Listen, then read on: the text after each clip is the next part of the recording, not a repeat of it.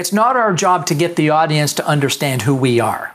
It's not our job to get the audience to know what we're capable of. It's not our job to get the audience to be impressed by us. Our job is to get the audience to understand that we understand them.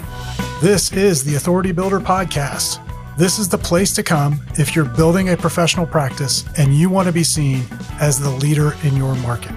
We're going to interview the top experts throughout professional services, and we're going to share insights with you to help you grow your firm and be positioned as the only choice that clients ever want. Welcome to the Authority Builder Podcast. My name is Steve Gordon. I'm your host today, and we've got an amazing interview for you. If you have ever considered speaking, and not just speaking to maybe get clients, although we'll talk about that, but speaking to get paid, we've got an interview for you today. I'm talking with Steve Lowell. He is a multi-award-winning speaker, 3-time #1 best-selling author, and master trainer for high-impact speakers with a track record that absolutely speaks for itself. He is a past president of the Global Speakers Foundation and a past national president of the Canadian Association of Professional Speakers. He's given over 3,500 keynote speeches, 5,000 seminars. He's trained more than 500,000 speakers globally, so he really knows his stuff. And he's on a mission to train people to craft their signature talk, scale their influence, and create more business through speaking. I'm really excited to be able to bring him to you. Steve Lowell, welcome to the podcast. Well, thanks so much for inviting me, Steve. It's great to be here.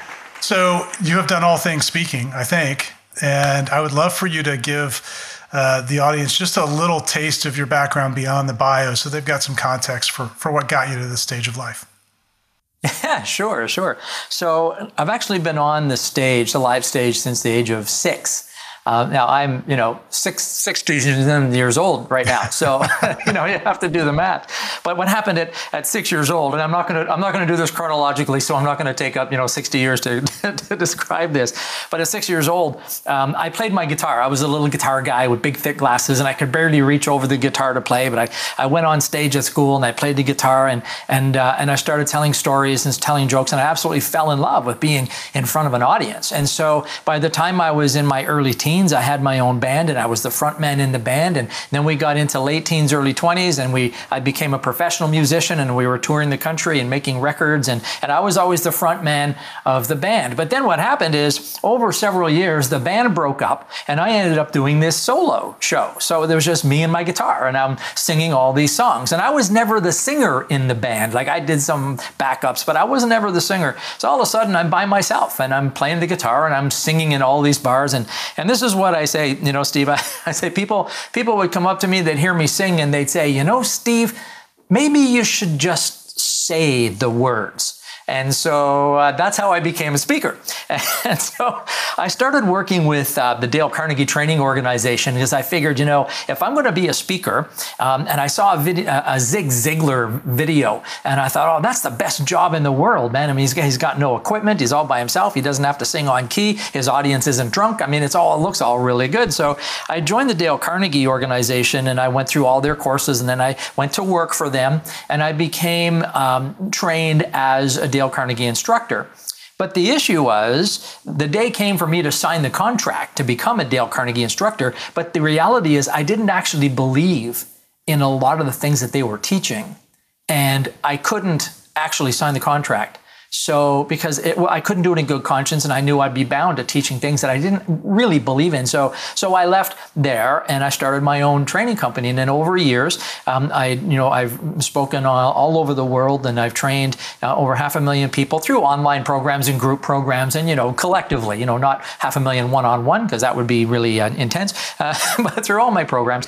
And so here I am. This is what I do now. I speak on stages, on virtual stages, and my mission is to take people who have a message, people who have a story, and help them craft that message, bring it to the live or virtual stage so that they can have the impact that they were meant to have and make the money that they were meant to make through the spoken word.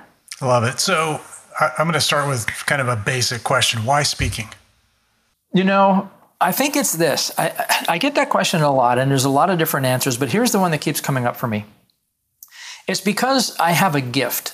And I found that gift when I was with the Dale Carnegie organization. What happened was, before I became trained as a speaker, I had taken all their courses, and I was sitting at the back of the room watching an instructor teach the class. And in my head, I'm instructing, and I'm thinking with the instructor, I'm thinking, oh, I liked what he did there. I liked what she did there. I didn't like that. I would have done it differently. And then one time, the instructor looked at me and he said, Steve, would you like to try coaching somebody? And I said, yes, I would.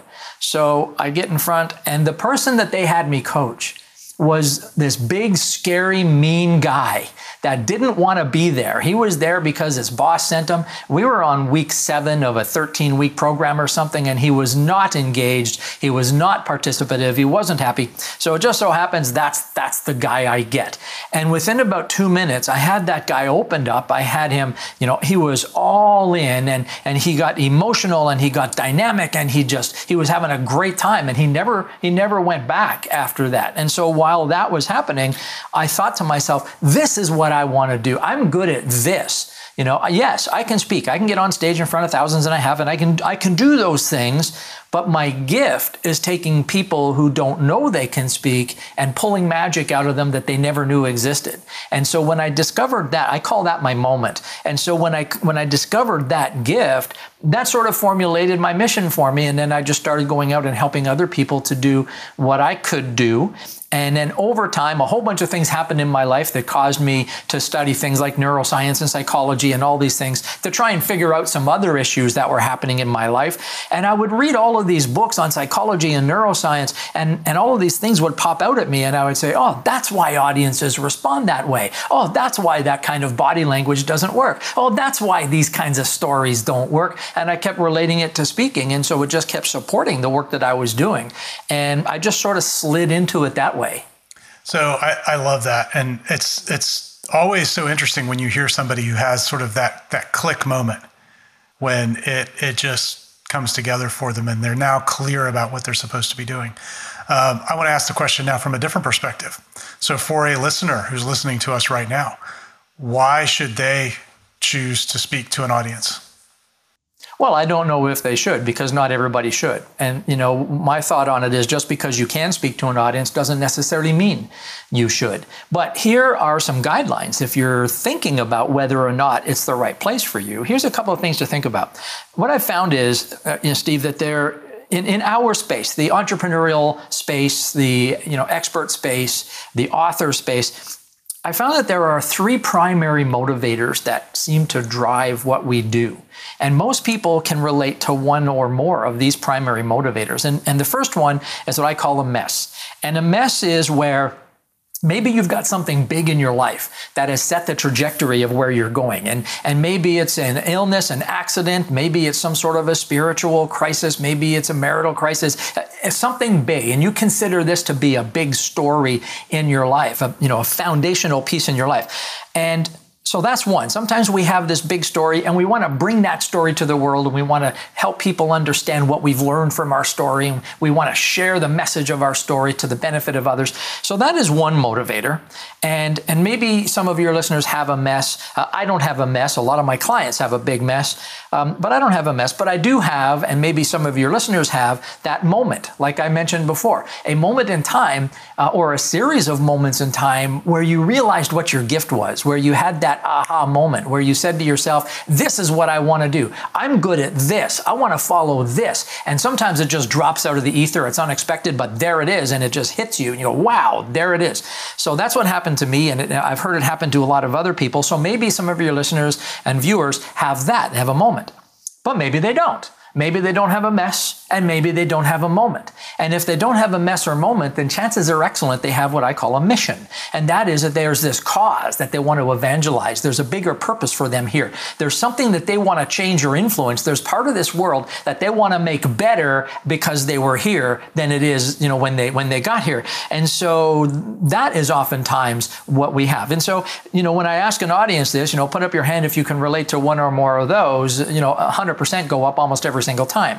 But here's the next piece. Once we have these motivators, if we have a story that we want to share, if we have a big moment that we want to pursue, if we want a mission that we want to evangelize, the next logical step is to create a message that supports that motivation and take it to the world. And so there are various ways to take it to the world. And books, of course, is one of them. And that's, I've done that. I've got multiple books, and you've got multiple books. And this is a natural step for us to take. I'm going to write my story in a book. I'm going to take my my moment and all the skills I developed to put it in a book. And I want to take my mission. I want to put it in a book. And that's a beautiful, wonderful thing. But then the next step to that, to bringing that message to the world after writing the book, or even before writing the book, is take it to a live audience, take it to a stage live, or take it to a stage virtual, or video even, or vlogs, or however you can get in front of people so that they can see you and hear you and you can engage with them. That just takes your message, your moment, your mission to a much higher level. And there's so many people, Steve, I know you've met them, I know you have, where they've got an amazing story, they've got amazing gifts, talent, wisdom, ideas, creativity, and the world needs what they have. And I kind of feel like it's my job to participate in helping them bring that to the world, just like you do with your work. And so why speaking? Why not speaking? Because it's a natural progression of getting your message out there to the world. Great answer. I love that. So you have a concept called the $100,000 speech. And I would love to hear about that, because I will tell you, probably a third of the authors that we work with, when they come to us to write a book, and one of their stated goals after the book is, I want to get on stages, I want to be paid to speak, or I want to use it to get on stages so I can attract clients, but they have speaking as a goal. And I think you've really distilled this into a process that I'd love to unpack a little bit today. Sure, we can certainly talk about that. So the process is called the art of the $100,000 signature talk. And those words are very specific in their application. So we call it the art. And the reason we call it the art is because there really is an art, not just to crafting a message and getting in front of an audience, but crafting a message, getting in front of an audience, and delivering it in a way that drives business. So there's an art to that. And I'll talk about some of those features if you like. So there's an art to the $100,000. The reason why we chose that number is because what we found is that in this space, the service expert space, the entrepreneurial space, the coaches, trainers, authors, consultants, in that space, there's this $100,000 milestone through speaking. Now, there's how there's the 7-figure milestone in business. I mean, you wrote a book on it, right? So there's the 7-figure milestone in business, and through speaking, there seems to be this $100,000 milestone where people think someday, would ever be cool, to get in front of an audience and walk away with $100,000 in business. So we chose $100,000 because it is a known milestone. And then the next piece is the signature talk. And the reason why I chose the word signature talk is because having a signature talk, and a signature is just like your signature, what it's for is something that people can identify you as, something people can attach your name and your face to. And if you get up in front of an audience to just talk about whatever, there's nothing for them to attach you to. So it's the art of the 100K signature talk, and all those things are very deliberately planned. And so here are some of the things that go into that. Okay, instead of just taking your book and telling your story in front of your audience, or taking your book and sharing your expertise in front of an audience, consider this. Consider the fact that every single one of your competitors are doing exactly that. That's what they do. And so there's a fundamental principle that the first belief that we have to wrap our arms around if we want to take any kind of a talk and turn it into revenue, and that is this. We need to understand this. It's not our job to get the audience to understand who we are. It's not our job to get the audience to know what we're capable of. It's not our job to get the audience to be impressed by us. Our job is to get the audience to understand that we understand them. You see, so if you're in the audience, you need to, your audience needs to look at you, watch you speak, and they need to go, you know what? She gets me. He gets me.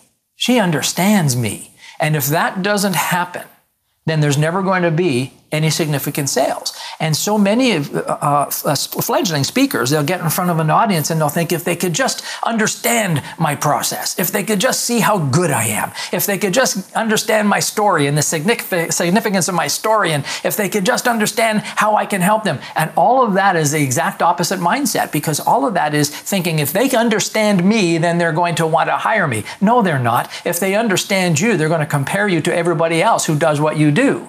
And now you're in this competitive state, and this is where you start doing things like lowering your price and competing on fees and throwing in bonuses and all to get the business, right? Our job is to get the audience to say, you know what, you understand me. You get me. That's job number one. And when you think about it that way, that changes the way you use stories. It changes the way you plan your talk. It changes the way you deliver your talk. It changes what you offer. It changes everything, because our main function is to get the audience to think, I understand you. I get you. Then the audience cares about all the other things. So I'd say, we could go on for hours about this, but that's the number one mindset shift that I think we need to make when we step on a stage or in front of a screen. That's phenomenal. I'm just having flashbacks to the very first speech I ever gave. I was right out of college and very first job. And for whatever reason, the president of the company thought that I should help him deliver a talk to a bunch of potential clients. And it was awful. It was completely awful. And I didn't follow your advice at all, aside from delivering it poorly. So yeah, I appreciate the flashback and the memory. You're welcome. But I think a lot of people listening are probably going, I gave a talk last week and it was all, about me. So how do you get to a place where you can convey to the audience that you understand them? It doesn't sound like a simple thing, but I would imagine you've got a simple answer for it. Well, the first thing is this. There's this old adage in speaking, and anybody who's ever done any speaker training knows this. One of the first things that comes up is know your audience. And that is true, but it's not nearly enough. What we need to understand is, and here's another one we hear, is know what their pain is. And that's also true, but it's not nearly enough. What we need to do is we need to think about our audience's experience. What do they experience within the nature of their condition? So here's what I do with clients is this. Say, close your eyes, and I'll say, put yourself in your typical audience's position. You have an avatar, right? Whoever your audience is, and put yourself in their shoes. I mean, you're in their body and you're looking around their life. You're looking around the room they're in, you're looking through their family, through their work, and you're, figuratively looking around in their life. What is it that they see that bothers them? What is it that they see that they don't want to see? What are they hearing that they don't want to hear? What are they feeling that they don't want to feel? And we have to be able to build this image in the audience's mind so that they go, I get that, I see that, I hear that, I feel that. I'll give you a really cool example. It's not about speaking, but it's a good example. It kind of defines the point. You know M&M's candies? Yes. Hey, do you know what the big slogan was that made them so famous? Melt in your mouth, not in your hands.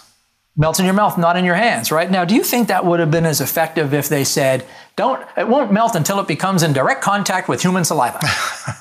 No. It's not likely to be effective right now, because that doesn't convey what the audience sees. The reason why that slogan is so strong is because melt in your mouth, not in your hands. It puts a picture in the audience's mind, and they go, they're right.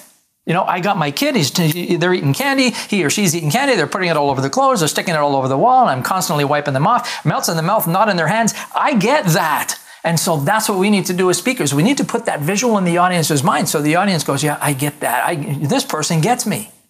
And there's a whole bunch more of them like that. Kentucky Fried Chicken used to do finger licking good, And there's a whole bunch of these things. Another one of my favorites is Buckley's cough syrup. Do you know Buckley's cough syrup? I do not. There's this one in Canada, Buckley's cough syrup, and their slogan for years was "Tastes awful and it works," right? And the people go, oh, that's what I need. And because they know their audience is thinking, if it doesn't taste awful, then it's not cough syrup. It's got to taste awful to work. This one tastes awful and it works. So now those are just silly examples of how knowing your audience at a different level is important. And as speakers, we need to do exactly the same thing. We need to be able to paint pictures in the audience's mind, and it's a picture of the problem that they see every day that they want solved and haven't been able to solve. So it's more than just telling them about your solution and your 5 secrets to this and your 4 strategies to that and your new process to this. All of that stuff is absolutely useless for selling who you are and what you do. What we need to do is we need to help them get clarity around the problem that we're solving, not try and solve it. I think that's brilliant. And I think that takes away one of the biggest fears that I know a lot of professionals have when they go to speak, which is, am I giving away too much? Mm-hmm. But as you've just laid out, we're not necessarily trying to solve the problem for them and give it all away. We just need them to have more clarity at the end of the experience with us than they had at the beginning. Absolutely. And that is one of the biggest barriers to monetizing when you speak, is teaching too much. And I know I did that for decades. And I couldn't figure out why are they not buying? I mean, there's such great stuff, and I'm so good at what I do and all of that everybody says. And, if they could only see what I could do, if they could only try me out, if they only understood me better, if they only got me, they would hire me. And so if I teach them more, they're going to understand me. They're going to be so dazzled by all the great things I can teach them, they're going to hire me. But they don't, because they walk out the door thinking their problem has been solved. But what I've learned is that clarity around their problem is the value. And then they want it solved. And when we try and solve their problems, we are speaking ourselves right out of work. Well, and you're also speaking them out of the solution, because they're not going to walk out of there having solved the problem. They just have intellectually been shown how to solve it. But it's 100%. It's not solved in reality. And I think part of what happens, and maybe this was uncovered in some of the research you were doing around psychology, I think what happens there is that there's a little checkbox in the brain that says, okay, we got this done, even though it hasn't been in reality. And so it sort of lets them off the hook. Whereas the clarity now just, I think, gives them the ability to act, to solve it, to engage with you, to move forward. And I don't know, does that jive with anything that you've discovered? Absolutely. Yeah, absolutely. And so there's all different kinds of biases inside our brain. And one of them is confirmation bias. And what happens is what you just said is when they think, oh, now I know how to do this, they step out and they try to do it and it doesn't work well. But their confirmation bias looks for information. It looks for validation that it did work, even to a minute degree. And if they see any indication of success, then they cling to that. But at the end of the day, they don't make any forward progress. And so our job is not to leave them with, this false sense of security that they can now solve their problem. Our job is to leave them with a desire to solve the problem through us. Absolutely. And really get them to that heightened state. So for somebody who's listening to this, who maybe, like most professionals have given talks before, right? And we come across a lot of professionals who want to do more of that, either to acquire clients or to get paid.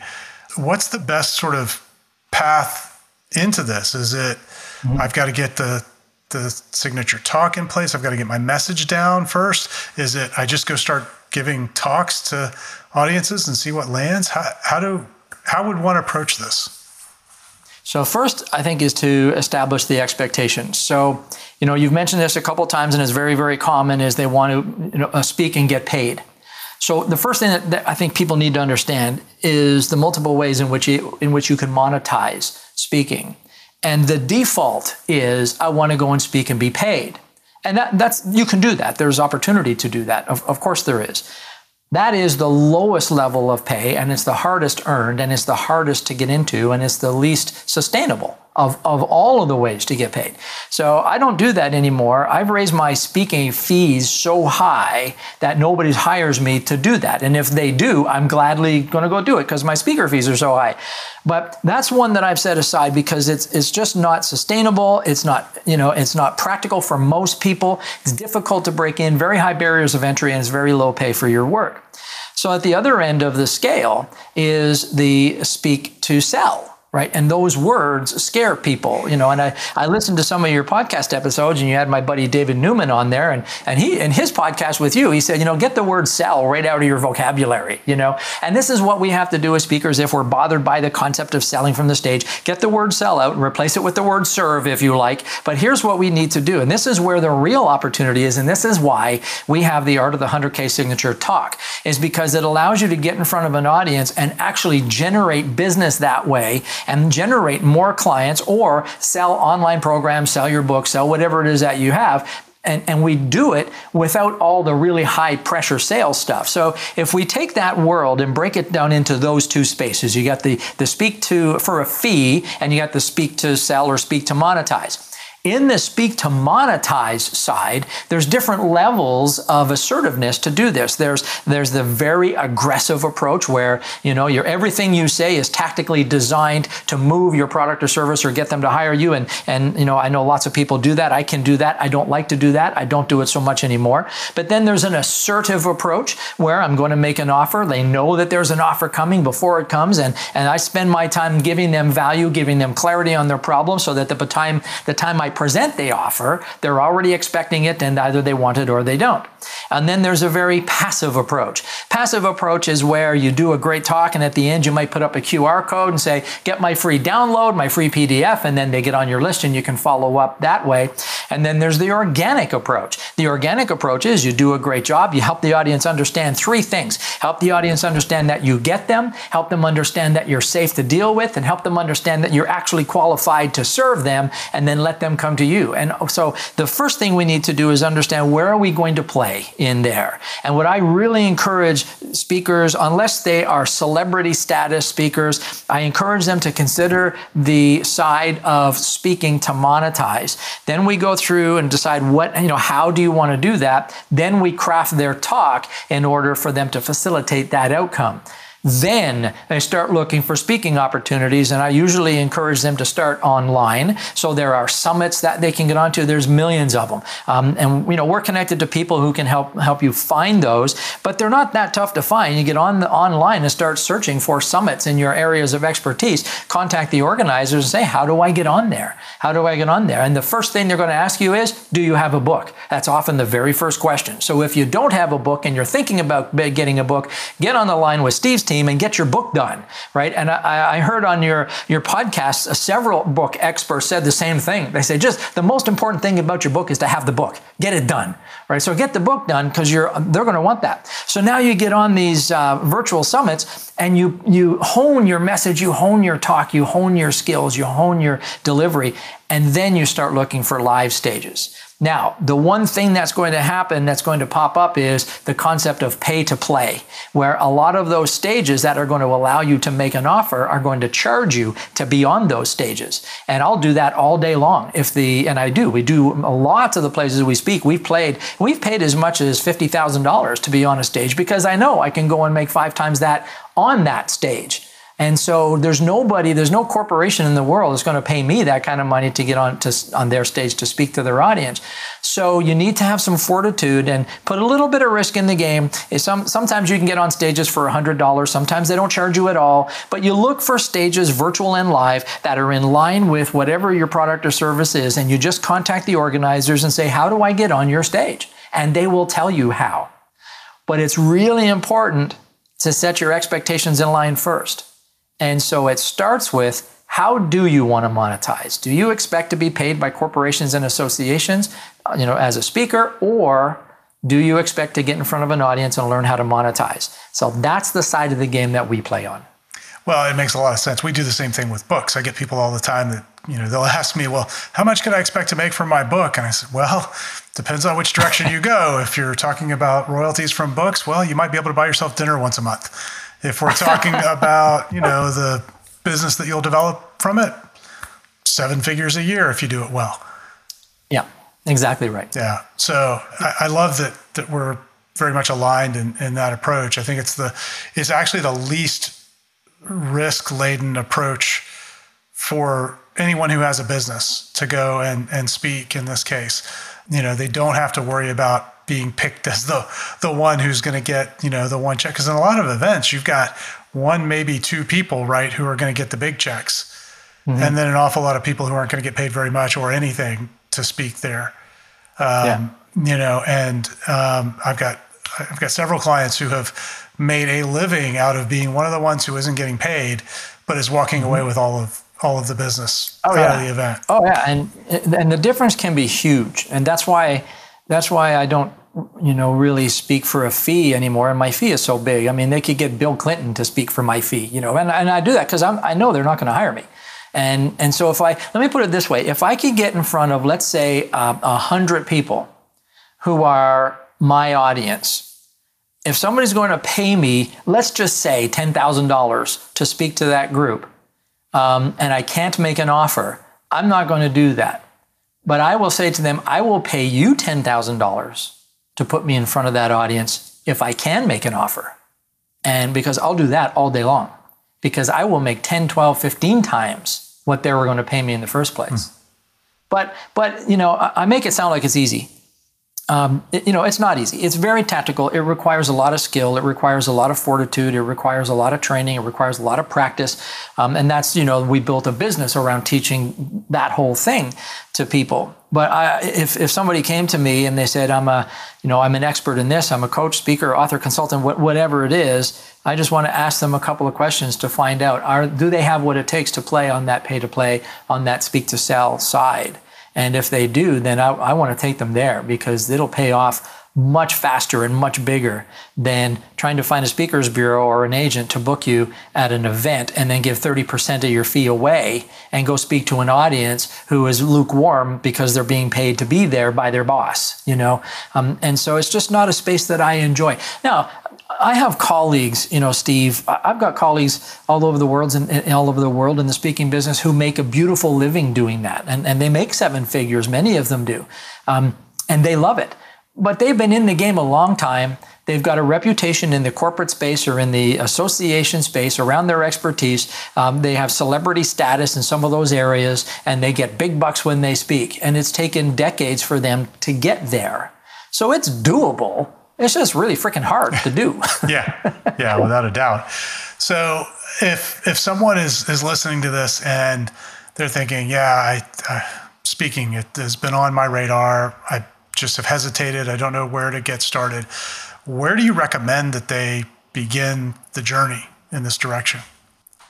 So I think there's several spots. The first one that comes to mind, and this is the one I always start with, is Toastmasters. And the reason I bring Toastmasters up is because Toastmasters is around the world. It's inexpensive. They got an excellent reputation. They've been around a long, long, long time. And they do some good things. So if you're in that state where, I've never done it, never spoken in front of an audience, I'm not even sure if I can, I'm kind of afraid to do it, you're not ready for me. But Toastmasters will give you a little bit of experience. They'll give you some guidance. There is a cautionary note though, and that is, as good as Toastmasters is, and as much of a fan as I am of Toastmasters, they do have a Toastmasters process. And most serious Toastmasters are in Toastmasters in order to win Toastmasters competitions. So to win Toastmasters competitions, you have to follow the Toastmasters format, and you have to, check all the boxes on the Toastmasters checklist, and all of that is great, and you become a world champion, and that's all great. But there is a cavernous gap between a Toastmaster speaker and a professional speaker. And when I say professional, I mean the one that is going to exchange the spoken word for money and monetize their message one way or the other. There's a huge gap there. And there's a gap in terms of the desired outcome. There's a gap in the process to achieve that outcome. There's a gap in skill sets. There's a gap in mindset. There's a gap in strategy. There's a gap in approach. And some people have been able to bridge that gap from Toastmasters to the professional stage. I have colleagues who have bridged that gap. Most Toastmaster speakers who have been in Toastmasters for a long time really take a big effort to get them to bridge that gap over to the professional speaker. And I've worked with many of them. And people used to ask me, they'd say, why do you hate Toastmasters so much? I've never hated Toastmasters. I'm a huge fan of Toastmasters. Their purpose is not to develop professional speakers. That's all. So I do recommend Toastmasters for somebody to go and get the basic skills, get comfortable in front of an audience, build up some confidence, build up some basic skills. And then once you can feel confident in front of an audience, then you go and you get the proper training to craft that talk in a way that actually converts and deliver it with the skill and the tactics and the strategy to make it convert. Yeah, I love that. And what a great place to start. And then when someone is kind of maybe a little bit further along, they've given some talks. They're comfortable in front of a room, maybe a small room, maybe a medium-sized room, maybe a big room. And they're trying to turn that into something that they can monetize. What are the places that they can plug into what you're doing where they can get some help? Yeah, stevelowell.com is the place. So just go to my website, stevelowell.com. There's all kinds of great strategies there. There's some downloads there. There's courses there. Everything from $97 up to $100,000 and everything in between is there. And one of the things that they'll see there that we do ongoing is called the Art of the 100K Signature Talk 5-Day Challenge. And this is something that we do several times a year, and it's free. And it's a 5-day challenge that we run. And you come in at 9 a.m. till 10, I think, or 9:30 till 10:30 a.m. for 5 days, and we go through the art components of the 100K Signature Talk. And by the end of that, you've got a pretty good idea of what's required to develop and deliver a talk that converts, and whether or not it's something that you want to pursue. And of course, there's an offer there. If you want to work with us, there's some things that you can do to make that happen. But that's where I would go, not only because, I'm biased, it's my website, but the other thing is that 90% of what we find in my content is unique to me. It's, I mentioned this to you before, Steve. I take an awful lot of times, I will take a contrary position to common knowledge. Because for me, in my years and decades of working this out, common knowledge didn't work for me.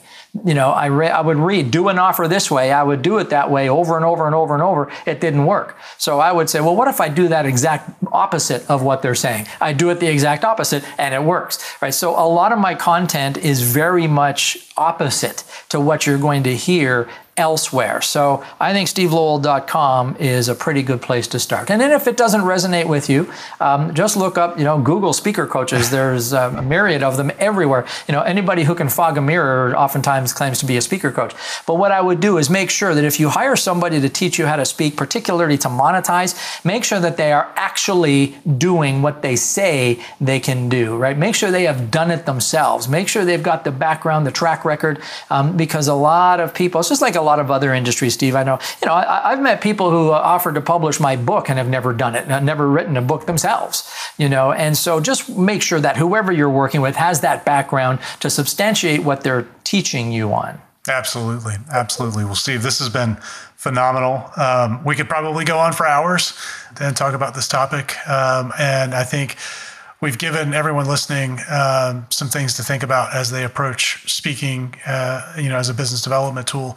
And so, folks, go check out stevelowell.com. We will link that in the show notes. Check out the challenge when it's offered, and I guess you'll have dates there on the website for when the next upcoming challenge will be, so folks can find it there and get connected with Steve and get plugged into what he's doing. He will transform your speaking. Steve Lowell, thanks so much for being on the podcast with us.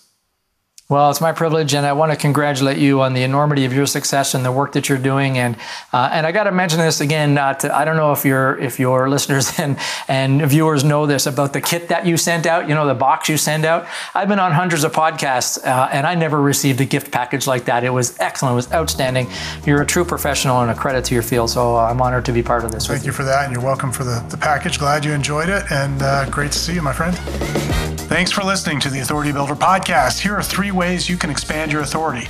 Number 1, get a copy of the $1 Million Book. In it, I show you how to multiply your authority by writing a best-selling book in less than 90 days guaranteed. After all, you're the best spokesperson for your ideas. Go to authoritybuilderpodcast.com/book and get your copy. Number 2, join me for an upcoming Write Your $1 Million Book Accelerator, and let's jumpstart your authority building book now. For upcoming dates, go to authoritybuilderpodcast.com/accelerator. And number 3, Work with me and my team to get your book done and bringing in business. Email me at steve@authoritybuilderpodcast.com and put "I want to write a book" in the subject line. See you soon.